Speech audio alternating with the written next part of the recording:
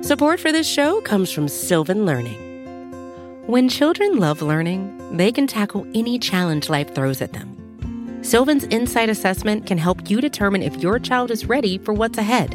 It can also identify gaps in learning and point out areas that could be of concern for your child so they can tackle what's to come. And right now, it's the best price of the year at $29. Go to sylvan29.com to learn more and get your child's assessment for only $29. That's SYLVAN 29.com. From Cafe and the Vox Media Podcast Network, this is Now and Then. I'm Heather Cox Richardson. And I'm Joanne Freeman. To start today, we have exciting news. We're going to be having another Now and Then live taping. And for the first time in Now and Then history, we're bringing along a guest. Our friend, Professor Carol Anderson from Emory. She's absolutely terrific. She works on race and voting and on the Second Amendment, and we're really excited to be inviting her to the show. We're really excited to have her, and it's going to be live, folks. So tune into Cafe or Heather's Facebook page on Thursday, October 21st at 6:30 p.m. Eastern Time. Thursday, October 21st at 6:30 p.m. Eastern Time. We'll also release the audio version as an episode of Now and Then. To RSVP for this upcoming great live episode, or to just keep in touch with what's going on with the show, go to cafe.com/live.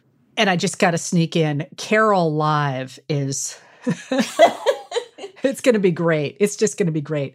And we'll get a chance to discuss Carol's new book called The Second, Race and Guns in a Fatally Unequal America, a terrific new book, and talk about the legacy of the Second Amendment on the inequities we see in America today, and talk about voting, and talk about the political landscape, and just generally talk about life.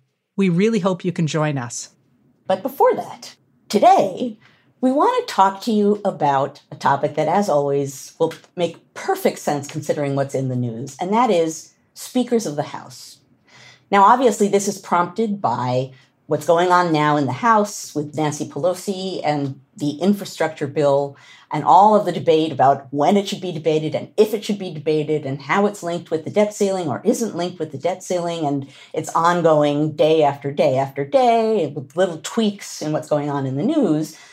Part of this story has to do with the speaker herself and a bigger question, which is, what is the speaker traditionally supposed to do or not supposed to do? What kind of power does that position have now, and how has that changed over time?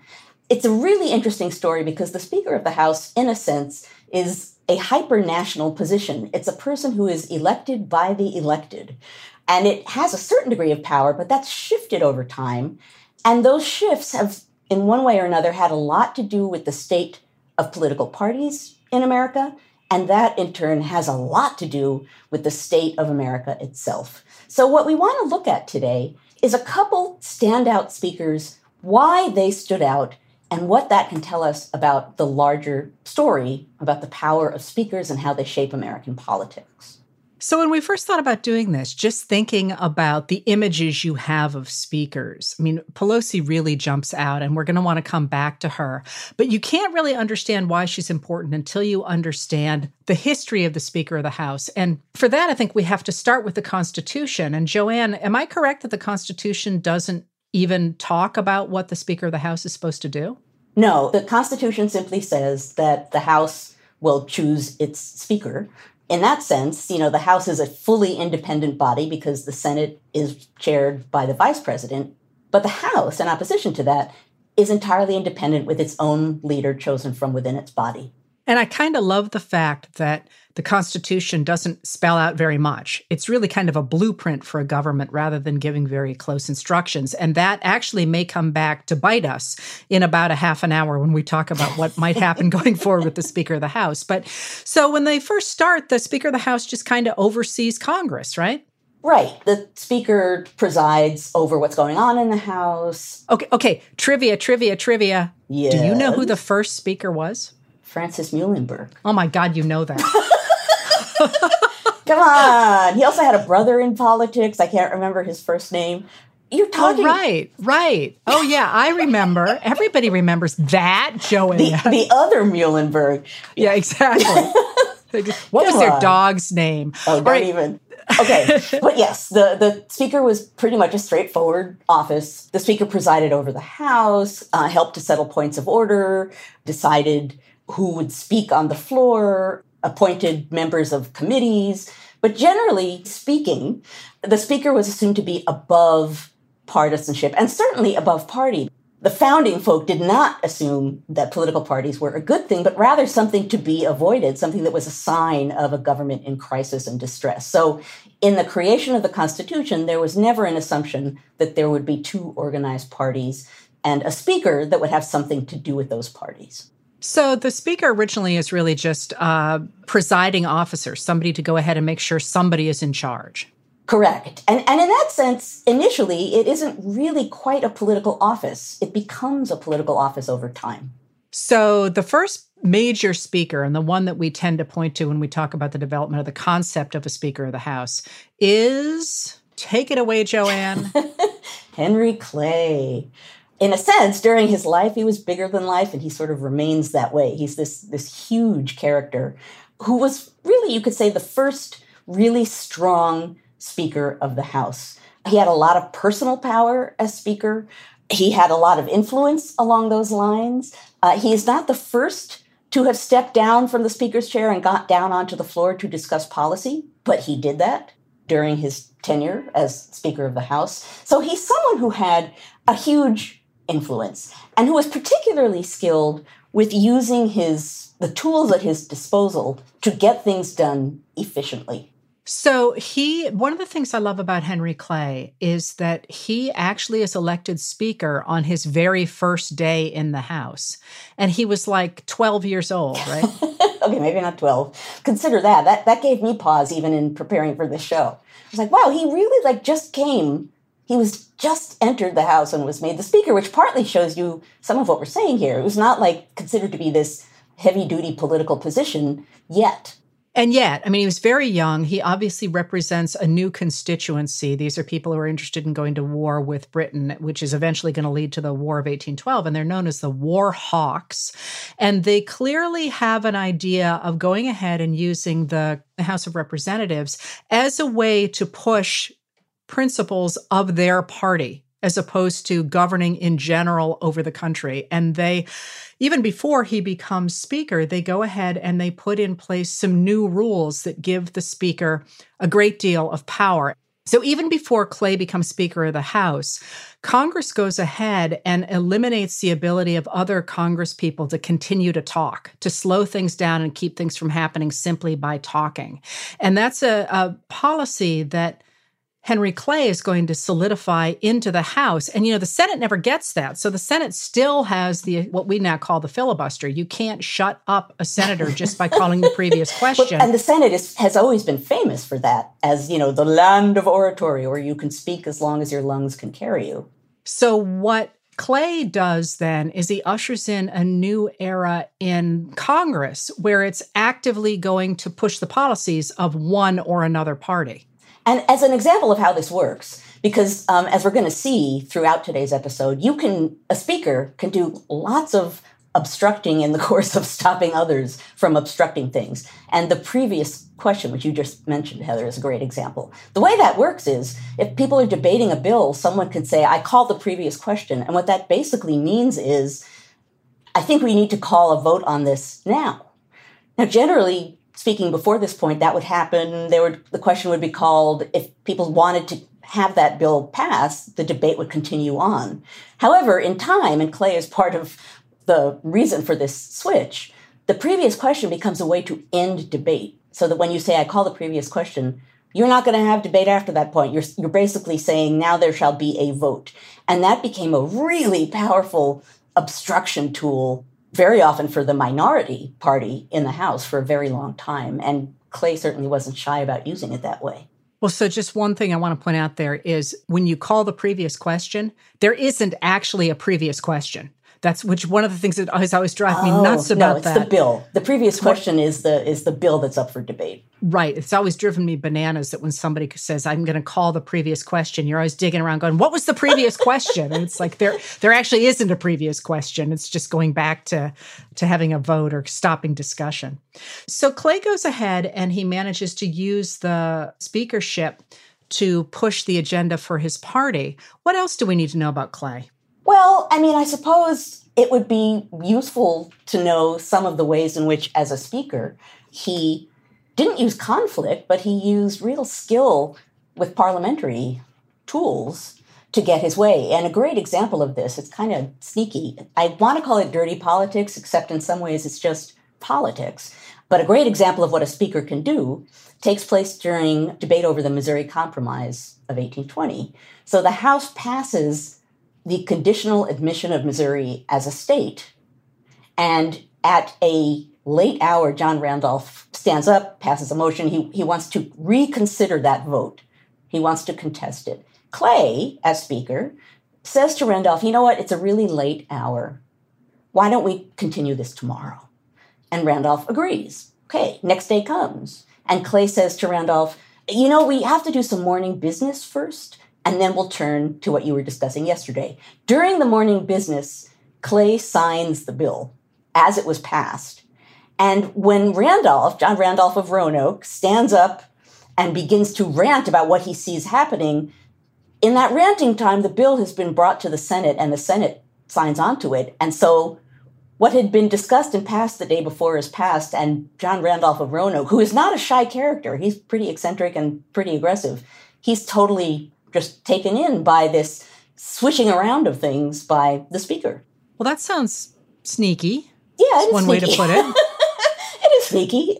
So he's also known as a gambler, which I think shows in the way he behaves. And it's funny because I always tell my students that there was a move afoot a number of years ago to change the name of Mount Clay in the presidential range in New Hampshire. And because everybody thinks it refers to this clay in the soil. Oh. And I'm always like, no. That was named for Henry Clay. And you all have to go out into the world and defend Henry Clay's right to have a mountain named after himself, even though he never became president.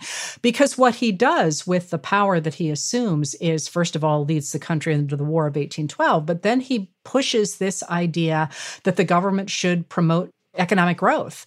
And that concept of the government being used to promote economic growth is one that becomes the animating factor of the Whig Party. And of course, is one of the things that drives Abraham Lincoln. And it has a name even, right? It's known as the American System, Henry Clay's American System, which is all about higher tariffs and investing in infrastructure, and even later on in his career, a national bank.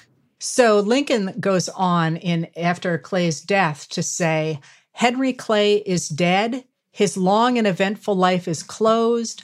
Our country is prosperous and powerful, but could it have been quite all it has been and is to be without Henry Clay? Such a man the times have demanded, and such in the providence of God was given us. But he is gone. Let us strive to deserve, as far as mortals may, the continued care of divine providence, trusting that in future national emergencies, he will not fail to provide us the instruments of safety and security. And that speaks, I think, to your earlier point about how Clay in many ways simply reflects the times in which he came up. He's using the government he's using the speakership to go ahead and enable him to put things through, but he's really a representative of his time. Right, and that's particularly true given that at the time that he's speaker, the United States is still relatively young. There are not fully organized, entrenched political parties yet. There are still all kinds of precedents being formed. I'm going to add one point, though, before we move on. I think it's important, considering we're talking about people with strong personalities and strong agendas. Clay was known at the time as the great compromiser, because that was one of his skills as well. He's an outgoing guy. He's a congenial guy. He also happens to be a duelist. But in addition to all of that, he was someone who was really skilled at getting people into some kind of a compromise. He was known for that personally as well as politically. And as we're going to see, that matters a lot too. Yes, he's a great compromiser, but he's also pulling the kind of stuff he pulled on Randolph. Yes. Oh, yes. I mean, that's kind of why I mentioned the compromising, because that's a good side of the sneaky stuff. But the speakership is such an interesting position after Clay has had it, because it becomes the place for people who are extraordinarily skilled at compromise, at knifing people, and at assuming power to take the country in a certain direction. I think that's true, but I think also, we can see if we end up agreeing on this, but I think the most successful speakers, in addition to being people who like to deploy power, are people with really big personalities who can have a certain amount of personal authority that way. Yes, I think that's exactly right. The big personalities, and actually the person to whom you were alluding is Thomas Brackett Reed, he's a Republican. He comes from the state of Maine, and he served as the Speaker of the House of Representatives from 1889 to 1891, and then again from 1895 to 1899. And the reason that those dates matter is because those are the dates when the big business Republicans were in the White House. And so he's going to work really closely first with Benjamin Harrison and then with William McKinley to push their big business agenda. And I know those are names that a lot of people haven't heard and don't think a lot about, but they're incredibly important thanks to Thomas Reed. They change really the entire way America operates. So Reed is frustrated by the situation in Congress after Democrats return in the wake of the Civil War, and he's frustrated that he can't seem to get anything through. So his real claim to fame as a speaker is going ahead and using the rules in such a way that he can basically jam through his agenda. And that agenda, after the election of Benjamin Harrison in 1888, he couldn't take office in 1889, is to go ahead and guarantee that the Republican Party stays in power forever. I want to read a quote, though, that shows what Heather is describing here, what you're talking about here, Heather, isn't just, I'm going to do things that help my party. It's really blatant. This is a quote from Reed. The best system is to have one party govern and the other party watch. And on general principles, I think it would be better for us to govern and for the Democrats to watch. That's what he's really pushing for. And he's doing a variety of things and really literally changing the rules so that a political party, the party in power, can push through what it wants to do. And I just have to add to that, he was a very big man with a baby face, and he was really funny. I mean, he was vicious, but hilariously funny. So that even people who hated him were like, oh my God, he's so funny. I just can't resist this one line, because in researching for this episode, it just made me smile, because it's funny and painful at the same time. Noting two particular members of Congress in the House that he did not like, he said about them that they, quote, never open their mouths without subtracting from the sum total of human knowledge. I remember that. Yes. That's an excellent quote. Yeah. So he got away with a lot of things like that. But the piece that you're talking about, that he changes the rules, is actually a really big deal because of the way it plays out. And that's that when Reed took the speakership, you could only have a House debate move forward if there was a quorum. And that is the minimum number of members on the floor needed to conduct business. That is half the members of the House plus one. And at the time that he took office, you decided how many people were in Congress by those who answered to their names when you did a roll call vote. So if you as a member of Congress didn't like what was going on, you simply wouldn't answer the roll. So you'd be sitting in your seat, but you wouldn't answer the roll, and therefore you would deprive the House of a quorum. So especially members of the minority party. And in 1889, when Reed is first speaker, the Democrats are furious because Benjamin Harrison has been elected with a minority of the popular vote. And there's been kind of something squirrely going on in the Electoral College in that year. So they're already mad. And they're mad about the fact that the Republicans stopped them from doing anything they wanted to do during the previous term, during Grover Cleveland's term. And so when Benjamin Harrison takes office, and Reed steps up as the Speaker of the House, they're prepared to be difficult, but then Reed starts right off smashing stuff through. And right before he becomes Speaker, about 9 months before he becomes Speaker, Reed is furious by this. And he actually writes an article titled Rules of the House of Representatives, in which he notes that in the previous Congress, the House only voted on 8% of the bills because of this, as he said, disappearing quorum. But he believed that this put way too much power in the hands of the minority. So he called for changing the way that the House did business. As he said, if the majority do not govern, the minority will. And if the tyranny of the majority is hard, the tyranny of the minority is simply unendurable. The rules then ought to be changed so as to facilitate the action of the majority.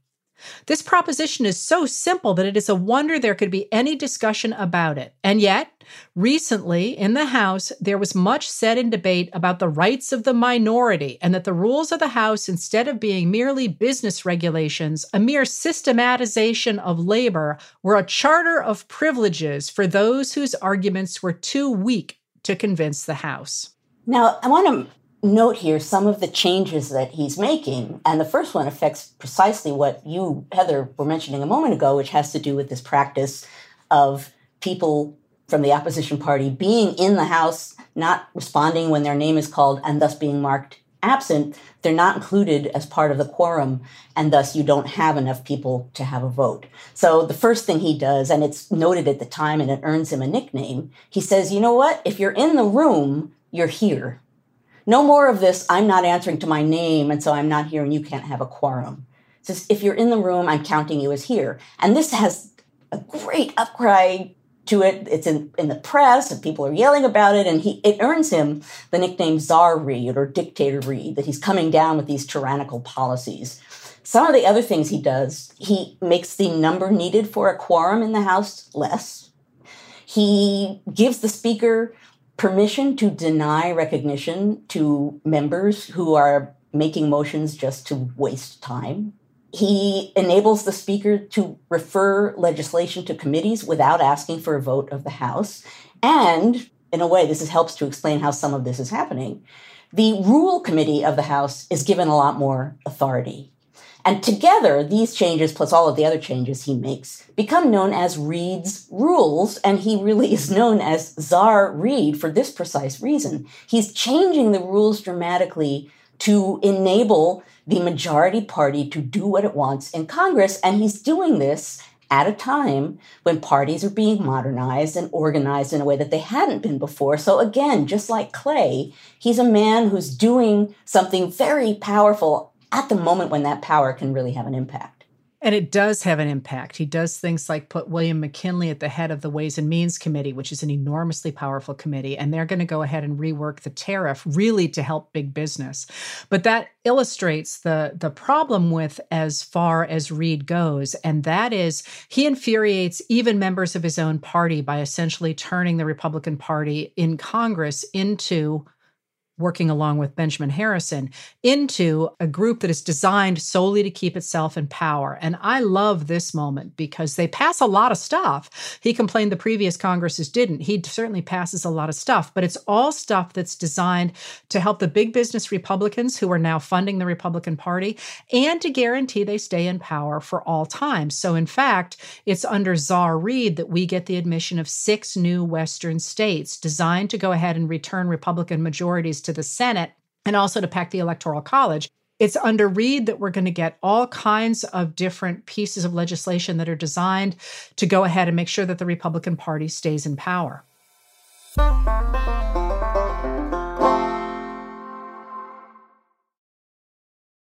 When you need mealtime inspiration, it's worth shopping Kroger, where you'll find over 30,000 mouth-watering choices that excite your inner foodie. And no matter what tasty choice you make, you'll enjoy our everyday low prices, plus extra ways to save, like digital coupons worth over $600 each week. You can also save up to $1 off per gallon at the pump with fuel points. More savings and more inspiring flavors make shopping Kroger worth it every time. Kroger, fresh for everyone. Fuel restrictions apply.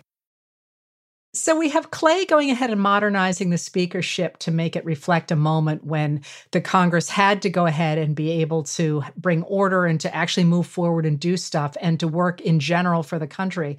And then we have Reed coming in and saying, wait a minute, I can use these rules in such a way that I can go ahead and push my own agenda forward.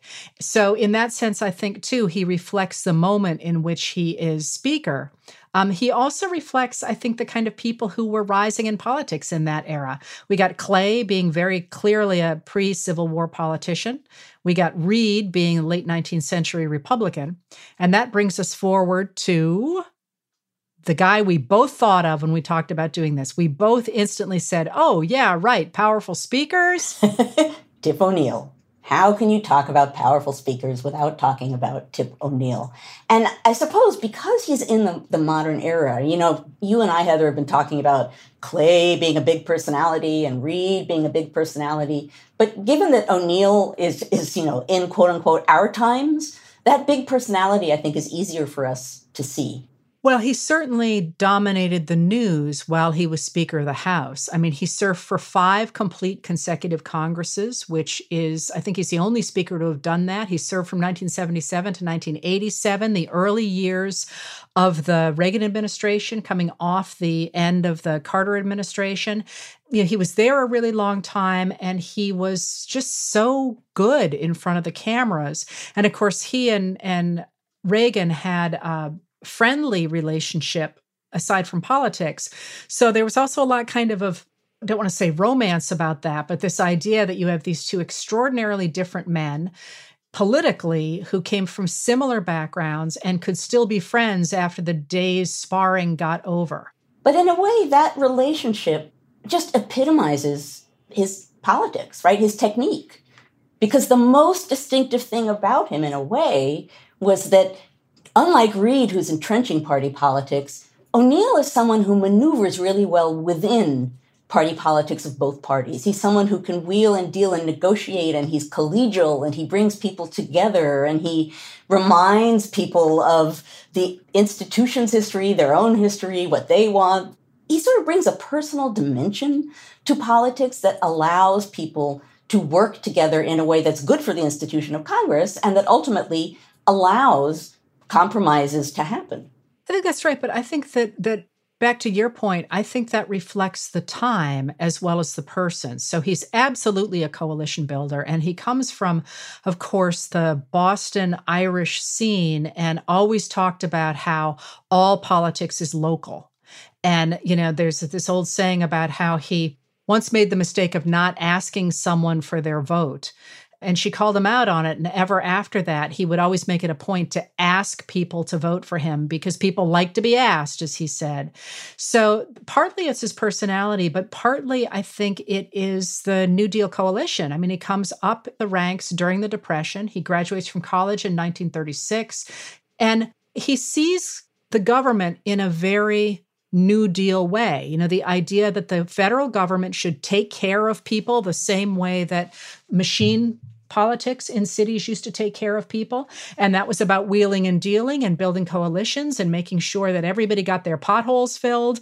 And when that comes head up against the Reagan era, when the whole idea, as Reagan talks about in his first inaugural, that in our present crisis, the government is not the solution to the problem, the government is the problem, that just doesn't make any sense to somebody like Tip. That's not the world he came from. Politically, ideologically, in every other way, that wouldn't make sense to him. I also think that part of that assumption about government being there to help people plays well with who he appeared to be. You said, Heather, he shows well in front of the camera. He did. He seemed like this collegial big guy who, is quote unquote one of us and, speaks as we would speak and understands what we understand. And when you look at some of his conversations, certainly as he gave them during his time as speaker, you can hear that in him. You can hear the fact that he's kind of appealing to the shared humanity of who he's talking to. And the example I want to mention, I'll mention it not because it's necessarily very important, but again, in thinking about this episode, it stood out to me because it sounded so much like him and it sounded so much not like what you would hear today. And this is O'Neill talking about his first conversation with President Jimmy Carter. And O'Neill says, our first conversation, he told me how he had handled the Georgia legislature by going over their heads directly to the people. I said, hey, wait a minute. You have 289 guys up there, the House Democrats, who know their districts pretty well. They ran against the administration and they wouldn't hesitate to run against you. He said, oh, really? What I love about that is, hey, wait a minute. You've got 289 guys up there. It's institutional, but it's human, but it's aggressive, but it's not closing doors. But the institutional part you're pulling out really matters. Yes. Because he sees the government as an institution designed to help people. And if you're not part of that sort of insider game, you don't get that. So you can see how President Jimmy Carter might not have seen that coming as he did from a state where he had to work around the people that were already in the legislature and go directly to the people, and had done so very successfully. And of course, that didn't translate well to Washington when he tried to translate it there. But the other great O'Neill quotation, I think, is when he talks about working with Reagan. And it's really important to remember that O'Neill's version of the government that's designed to be this institution that goes ahead and helps ordinary Americans, as I say, I think the machine politics side of that really matters because that's what O'Neill is coming from, that sort of Boston feel. His ideology is dead set against that of Reagan's, which is designed to destroy all that, designed to be an outsider and get rid of the government and go ahead and slash regulation and slash taxes and make sure that individuals are able to accumulate money as they wish and run their businesses the way they wish. And they are really diametrically opposed. And what does O'Neill say? He says, we're going to cooperate with the president. It's America first and party second. We're going to give them enough rope. They can either... This is so O'Neill. They can use it either to herd cattle or make a mistake. It's no utopia out there. Let the Republicans keep all the promises they made. They've got to deliver. Let them sail the ship. We're going to see how they operate. But of course, what he wasn't prepared for was the rhetoric that the Reagan administration also brought with it that enabled them to do things like triple the debt and still talk about fiscal conservatism. But that idea that this is the gridiron, if you will, this is where we're going to fight out ideas and we're ultimately going to take it before the American people, that is so a product of the period from 1933 to 1981. The idea that what we're really going to do is we're going to decide what this institution should do for the people. And we're all playing here on equal terms. It's kind of a wonderful moment. And that's, Congress at its best. It's always been a place that is rough and that has conflict and that has ugly moments and that brings us to the cusp of crisis and occasionally beyond. That's always true. But when it is functioning at its best, it's an institution that's grounded on a procedure-based way of proceeding that creates even ground for all of the players on that field. So then there's that fabulous moment where Speaker O'Neill runs up against a new representative from Georgia, Newt Gingrich. Young guy, 39 years old, in May of 1984. Gingrich and his fellow Republicans from the caucus he had developed, the Conservative Opportunity Society, they called themselves, did this like tag team denunciation of Democratic foreign policy in the period after Vietnam. And they not only singled out one of Tip O'Neill's close friends, his political ally, Edward Boland, who served as the chair of the House Intelligence Committee, they did it after most of the legislators had gone home. And they did it for C-SPAN. It was sneaky, and it was, I just hear it and I think Czar Reed, right? That's exactly the sort of thing that Czar Reed would do. But C-SPAN had just begun to broadcast congressional business in 1979, and O'Neill believed correctly that Gingrich had pulled the stunt for the TV cameras to give the impression that the Democrats weren't even bothering to defend themselves. And he actually, first of all, he ordered C-SPAN to go ahead and make sure that if the Republicans ever pulled that stunt again, that they would show the empty seats in the chamber and show that they were pulling this, thinking that people would actually be watching it, which is kind of interesting, that whole idea that it used to be really cool to be able to watch Congress. And now if you're backstage at C-SPAN, you know that they have like 6 cameras on everything. And there's some guy asleep going like, I can't believe I'm filming empty seats. But O'Neill was so mad, he actually left the speaker's chair and he walked down to the podium to get in Gingrich's face and tell him that what he had done was completely inappropriate. And what O'Neill says, he says to me, my personal opinion is this. You deliberately stood in that well before an emptied house and challenged these people, and you challenged their Americanism. And it's the lowest thing that I've ever seen in my 32 years in Congress. And every time I think of that, I think about what O'Neill would have said about someone nowadays. You know exactly where I'm going. Yeah. Jim Jordan, the representative from Ohio, when he browbeats people who are testifying at congressional hearings, and you know he is simply trying to get a soundbite to circulate on right-wing media, Tip O'Neill would have dragged him out by his hair. And, you know, one of the things that I love about that anecdote, in addition to the fact that, once again, it places it at a definite point in time, is that when he later discussed that incident, one of the things he said was attacking another member when he's not there to respond while pretending that the House was in session is a gross violation of our code of behavior. What I love about that is you could have said that in 1830. You could have said that in 1840. It's a long-standing rule in both houses, again, that has to do with fair treatment, that has to do with people being able to fight on even ground. You don't insult people when they're not there to defend themselves. It's just not done. And you can see over congressional history, when someone does that, they're always reprimanded. So again, here is O'Neill pointing to the institution and how the institution is supposed to work and saying not only is that dirty, but it's dirty even in institutional contexts. And he's a great example of somebody who is extraordinarily good at what he does, but the moment was changing. And I don't think he could see that the rules of the House were changing. I don't mean that literally the rules of the House, the rules of American politics were changing. And his version, both of government and of the way that people were supposed to conduct themselves, had changed a lot. I mean, it would not be long, of course, before we would have a member of the House of Representatives telling a president or screaming at a president during a State of the Union address, "You lie." I mean, the old days of courtesy are long gone. Courtesy and institutional respect. Yeah, yeah. Well, so this has sort of moved us. And that brings us quite naturally. You know, I was trying to think of a smooth segue.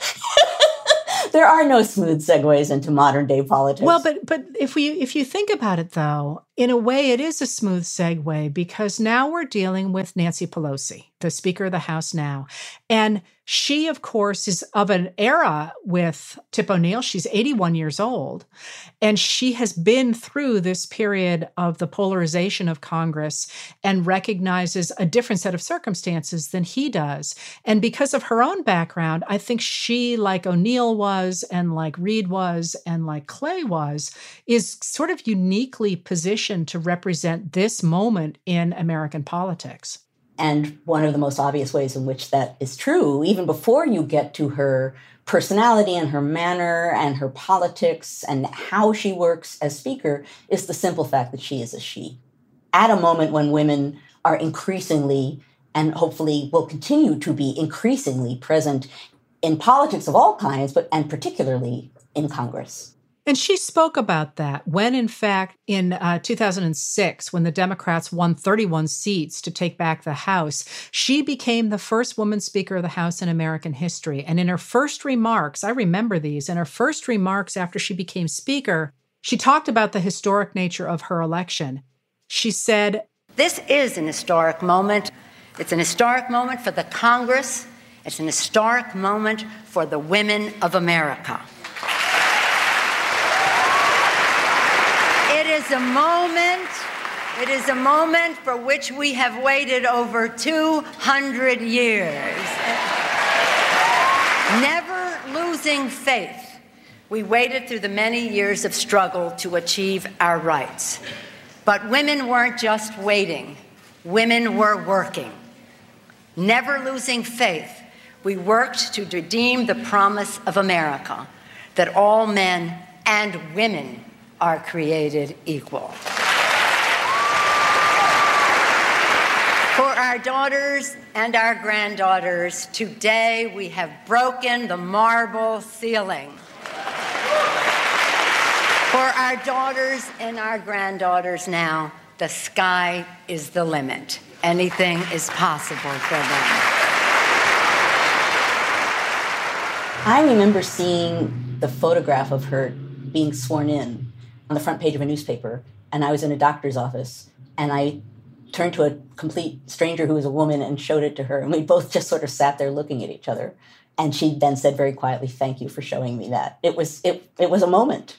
It was a moment. And the other thing that I love about not only her representation of women, but the fact that she has been very vocal about the fact that what has really prepared her for this job is being a mother.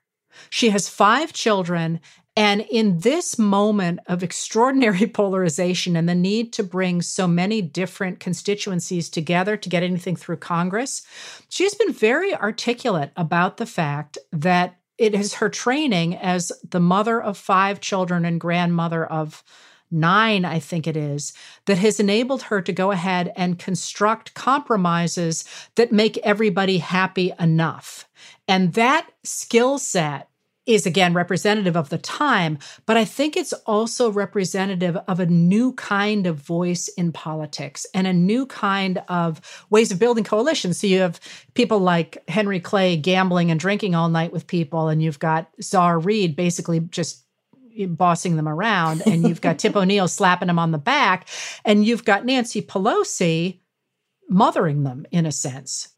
I think she is very aware of the problems that mothers have in America nowadays, especially impoverished mothers. She, again, at one point said, "What took me from the kitchen to Congress was knowing that 1 in 5 children in America lives in poverty.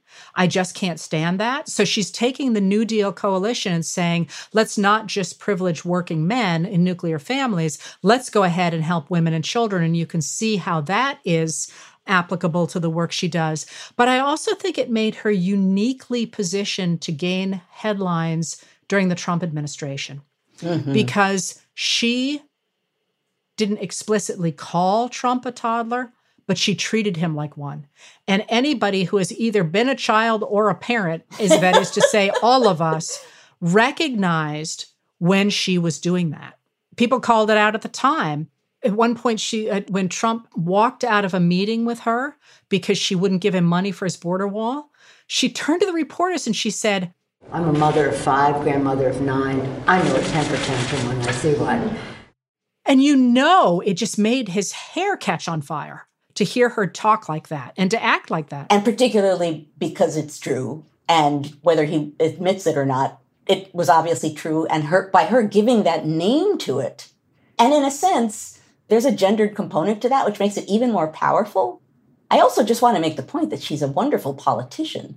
She's a very skilled politician who understands the need to work with different coalitions to bring people, if not together, at least to get them to go on a track that's going to end up with some kind of a conclusion.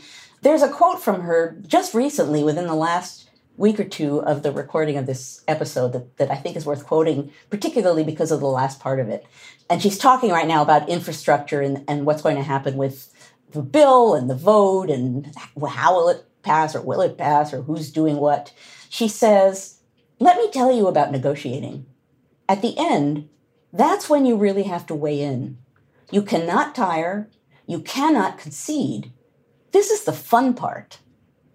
That's a politician speaking. And the other thing that she's got so brilliantly is timing.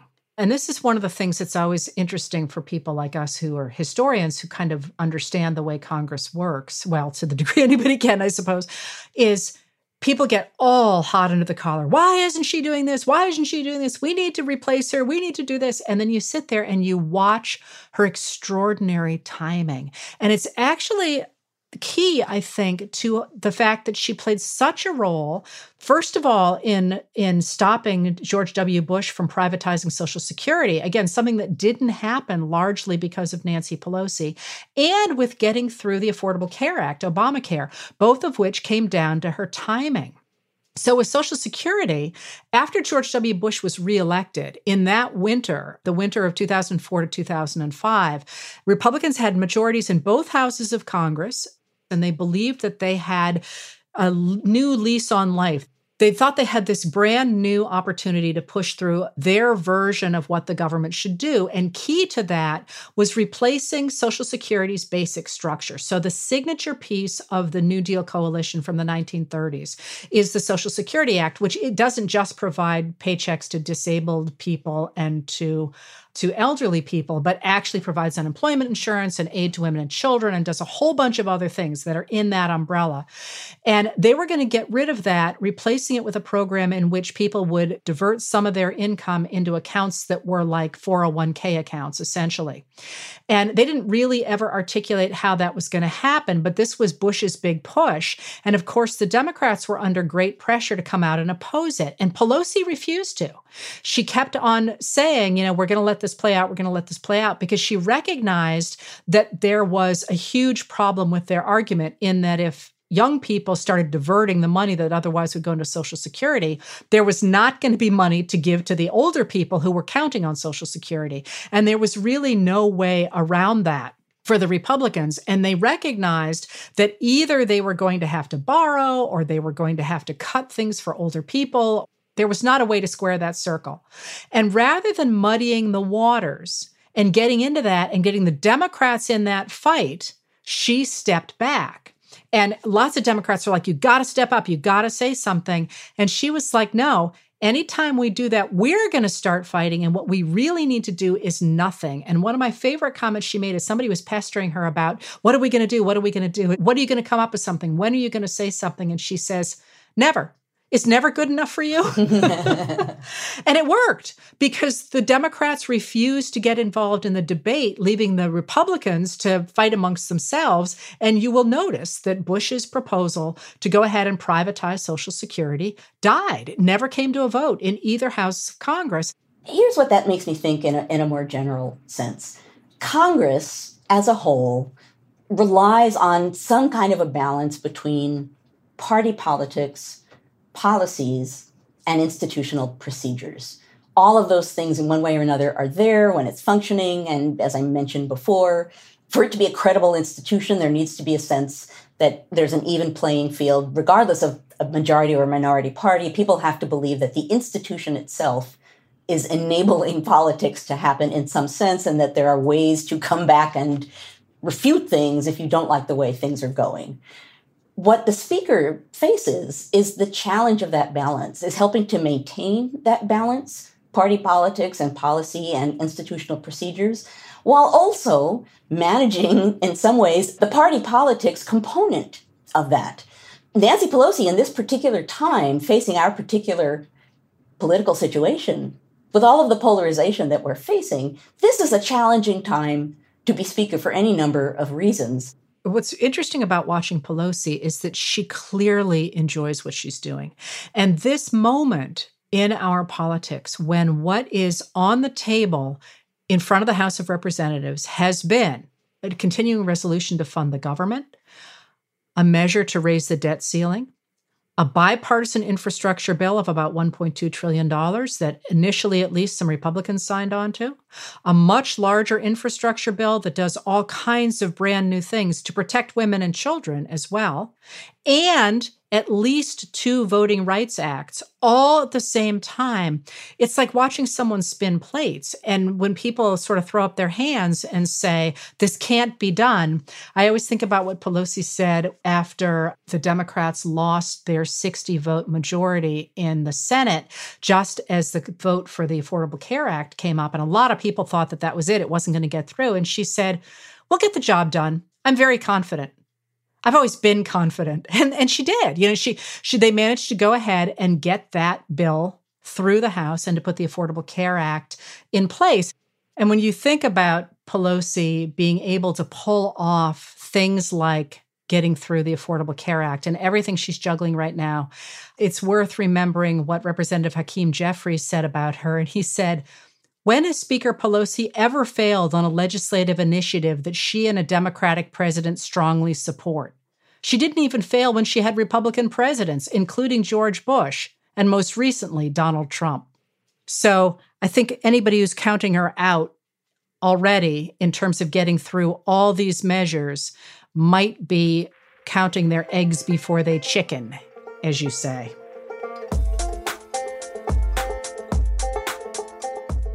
Our conversation continues for members of Cafe Insider. Heather and I take you behind the scenes of each episode in a special segment of Now and Then that we call Backstage. So join us backstage and get an inside look at the thoughts we're wrestling with as we prep for our weekly conversations. Head to cafe.com/history to join. And for a limited time, get 50% off the annual membership with a special code, HISTORY. That's cafe.com/history. And the discount code is HISTORY. That's it for this episode of Now and Then. If you like what we do, please rate and review the show on Apple Podcasts or wherever you get your podcasts. It makes a big difference in helping people find the show. Your hosts are Joanne Freeman and Heather Cox Richardson. The executive producer is Tamara Sepper. The editorial producer is David Kurlander. The audio producer is Matthew Billy. The Now and Then theme music was composed by Nat Weiner. The Cafe team is Adam Waller, David Tatasciore, Sam Ozer-Staten, Noah Azulai, and Jake Kaplan. Now and Then is presented by Cafe and the Vox Media Podcast Network.